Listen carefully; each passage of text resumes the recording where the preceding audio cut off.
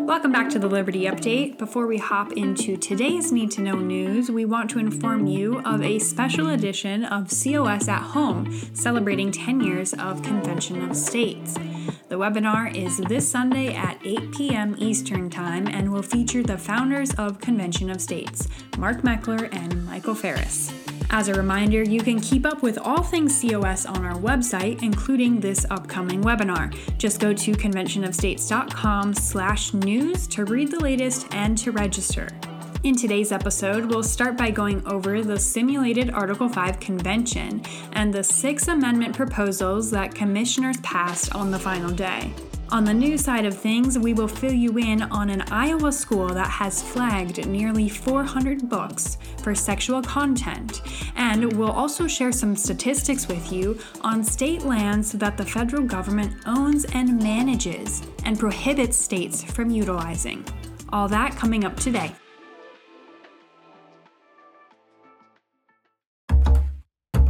Last week's show dropped on the final day of the Article 5 simulated convention hosted by Convention of States Foundation, and as we presented last week, over 100 commissioners representing 49 states were actively considering proposed amendments that had passed out of committee on the previous day. In the end, a grand total of 6 amendments passed out of convention, which in real life would then go back to 3/4 of the states for ratification. Today, Brianna and I will unpack those 6 amendments, starting with the amendment that came out of the Term Limits Committee, which states, quote, "No person shall be elected to serve in the House of Representatives more than 9 full terms, nor elected or appointed to serve in the Senate more than 3 full terms. This article shall not disqualify any person from completing a term in the Congress to which that person was elected or appointed prior to ratification of this article. No person shall serve in Congress for more than 24 years in total."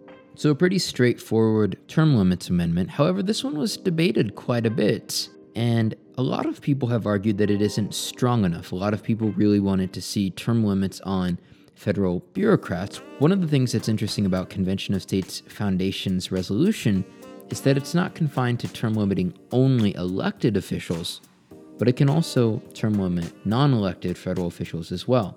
Mark Meckler, for example, said that he wished that this amendment was stronger. However, as Farris pointed out, he presumes an actual convention would last up to 6 months. Commissioners only had 3 days at this simulation. Therefore, Farris predicts that in an actual convention, they would have more time to address term limits for federal bureaucrats.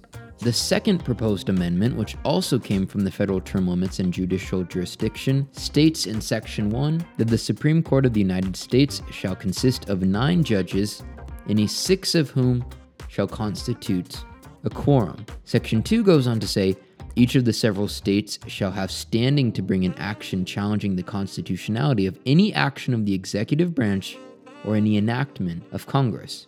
So to unpack this one, currently the Constitution does not confine the Supreme Court to only 9 justices. This is why there's been a lot of debate about packing the court, adding more justices. So this amendment would limit the court to the current number of only 9 justices.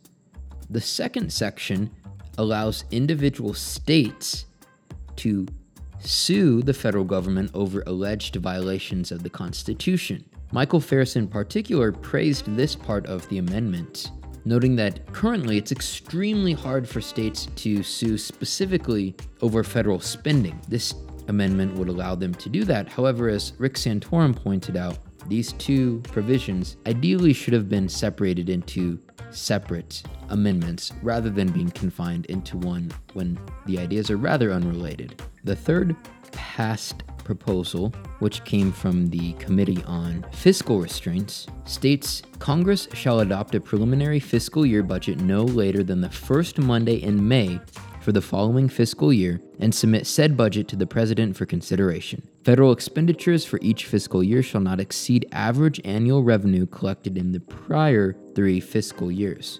Total expenditures shall include all expenditures of the United States, including those for payments of interests on debts.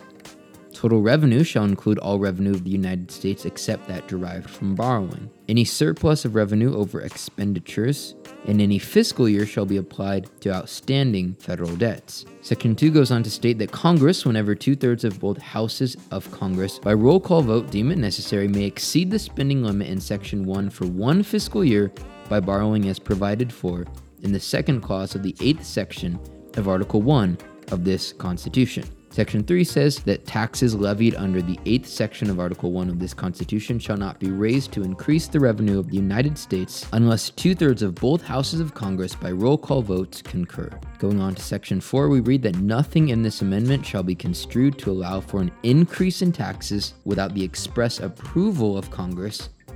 And finally, in Section 5, this amendment will become effective 3 years after ratification. Overall, Mark Meckler, Michael Farris, and Senator Rick Santorum praised these 3 amendments and know that the grassroots would be excited to see these amendments pass out of a real convention. And now I'll pass it on to Bree to unpack the last 3 amendments. Moving on to the final committee at the simulation, which is the Federal Legislative and Executive Jurisdiction Committee. Commissioners on this committee agreed on 3 proposals, which they brought to the full assembly on Friday afternoon. All 3 of the proposals brought by this committee passed on the floor after some serious debate and deliberation and some amendments that were added to the language. In the first proposal, they sought to redefine the Commerce Clause. The text reads, "Commerce among the states shall mean buying, selling, or transportation of commercial goods and services across state lines." The text goes on to say, "Congress shall not delegate any rulemaking function related to commerce among the states to any executive official or agency." For background on this proposal, the simple understanding of the Commerce Clause stood as it was written for 150 years. But in the Depression years in the 1930s, the Supreme Court decided to change the interpretation of the word commerce. The new interpretation twisted the meaning of the word to mean anything that affected economic activity in any of the states. And this was a far cry from the original intent of our founders, which is why commissioners decided to address this topic in their proposal. The second proposal would allow a simple majority of the states to rescind actions by Congress, the President, or administrative agencies. The text reads, "Such abrogation shall be effective when a simple majority of the legislatures of the states declare the same provision or provisions of federal law to be abrogated." The commissioners added that the state executive and judicial branches shall have no authority or involvement in this process.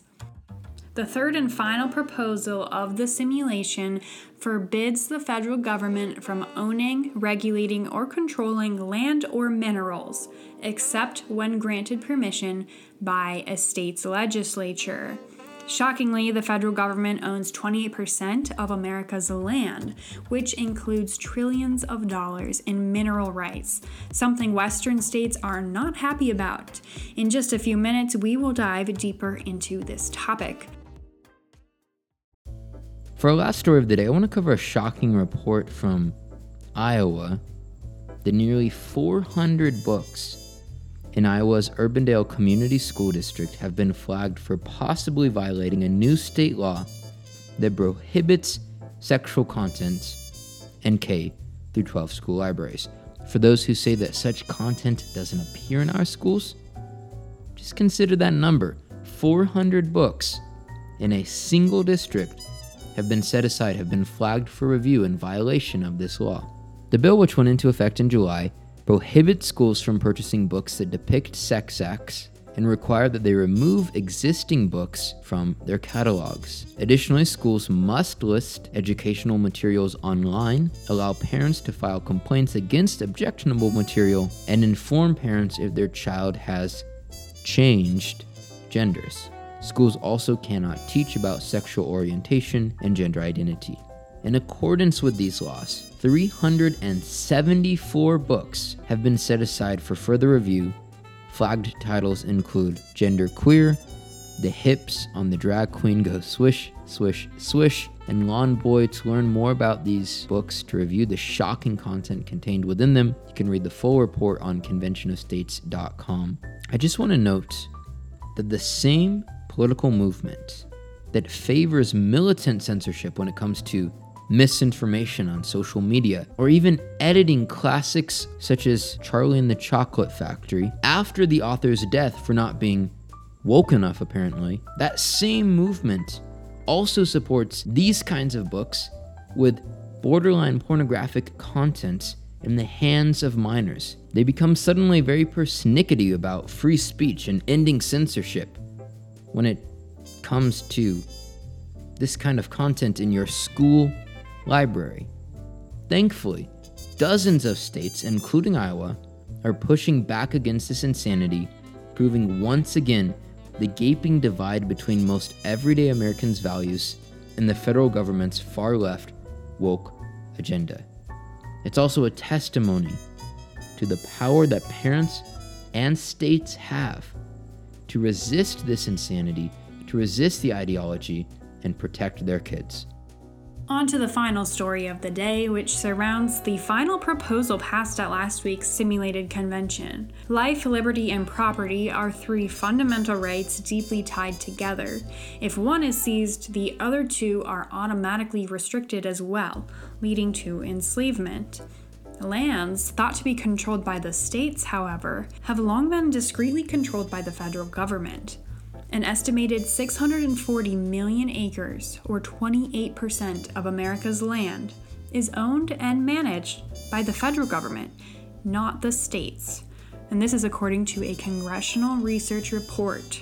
State sovereignty doesn't exist in most of the western United States. In Nevada, for example, 80.1% of the land is owned and managed by the federal government.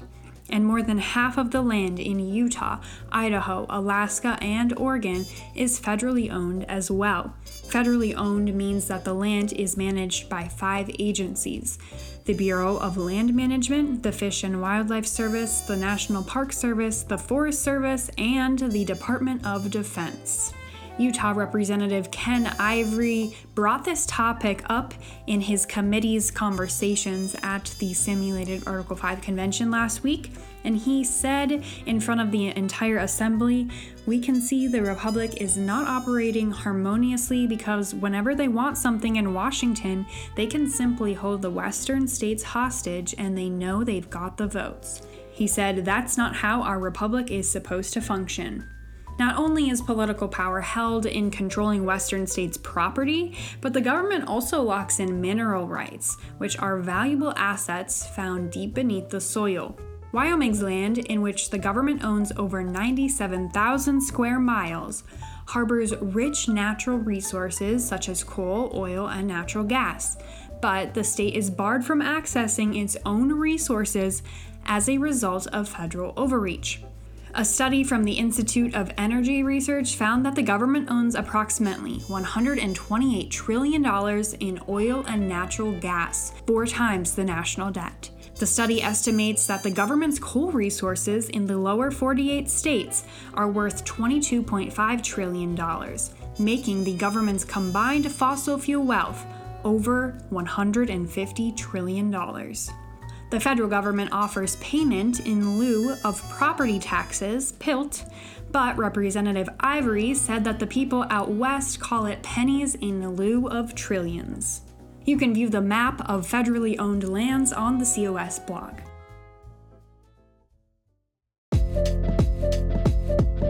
That's all the news for today. We're so grateful that you guys would join us, and also super excited to celebrate 10 years of Convention of States grassroots activism. We're super grateful for all of you who made that possible, who make it possible every day by being there out in your states, fighting for liberty, fighting for self-governance, and pushing to call history's first ever Article 5 Convention of States. God bless you guys. Have a great weekend, and we'll see you next week for another episode of the Liberty Update.